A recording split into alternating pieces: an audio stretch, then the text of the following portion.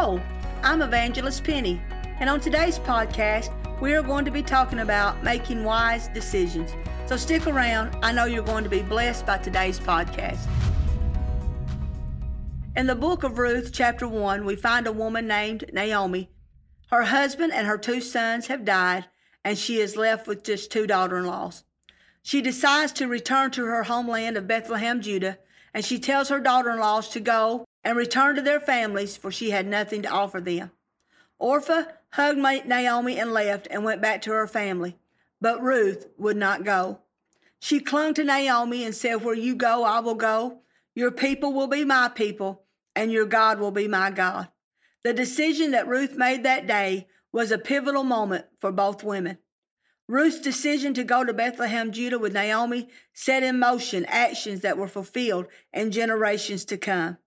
The decisions we make today can affect us and our children for generations to come. Sometimes we make hasty decisions. We make decisions based on our emotions, on our circumstances, and on others' opinions of what we should do, without considering the consequences of our decisions. When we make a decision to marry someone when we know they have a bad temper and can be violent at times because we think we're in love. When we go in debt for things because we think we have to have it right now, then we lose our job and we don't know how we'll pay for it.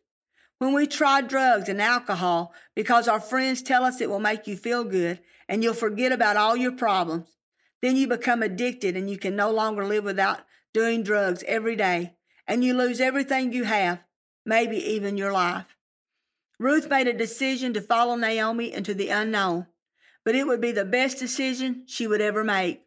She would find and marry Boaz, and she would become King David's great-grandmother, and she would be a part of the lineage of Christ. One right decision changed the course of history, not only for her, but for you and me. Make your decisions wisely. Ask God to show you the right decision to make. Seek Him for the right answer, and know that He will lead you and guide you down the right path every time. Thank you for joining me on today's podcast.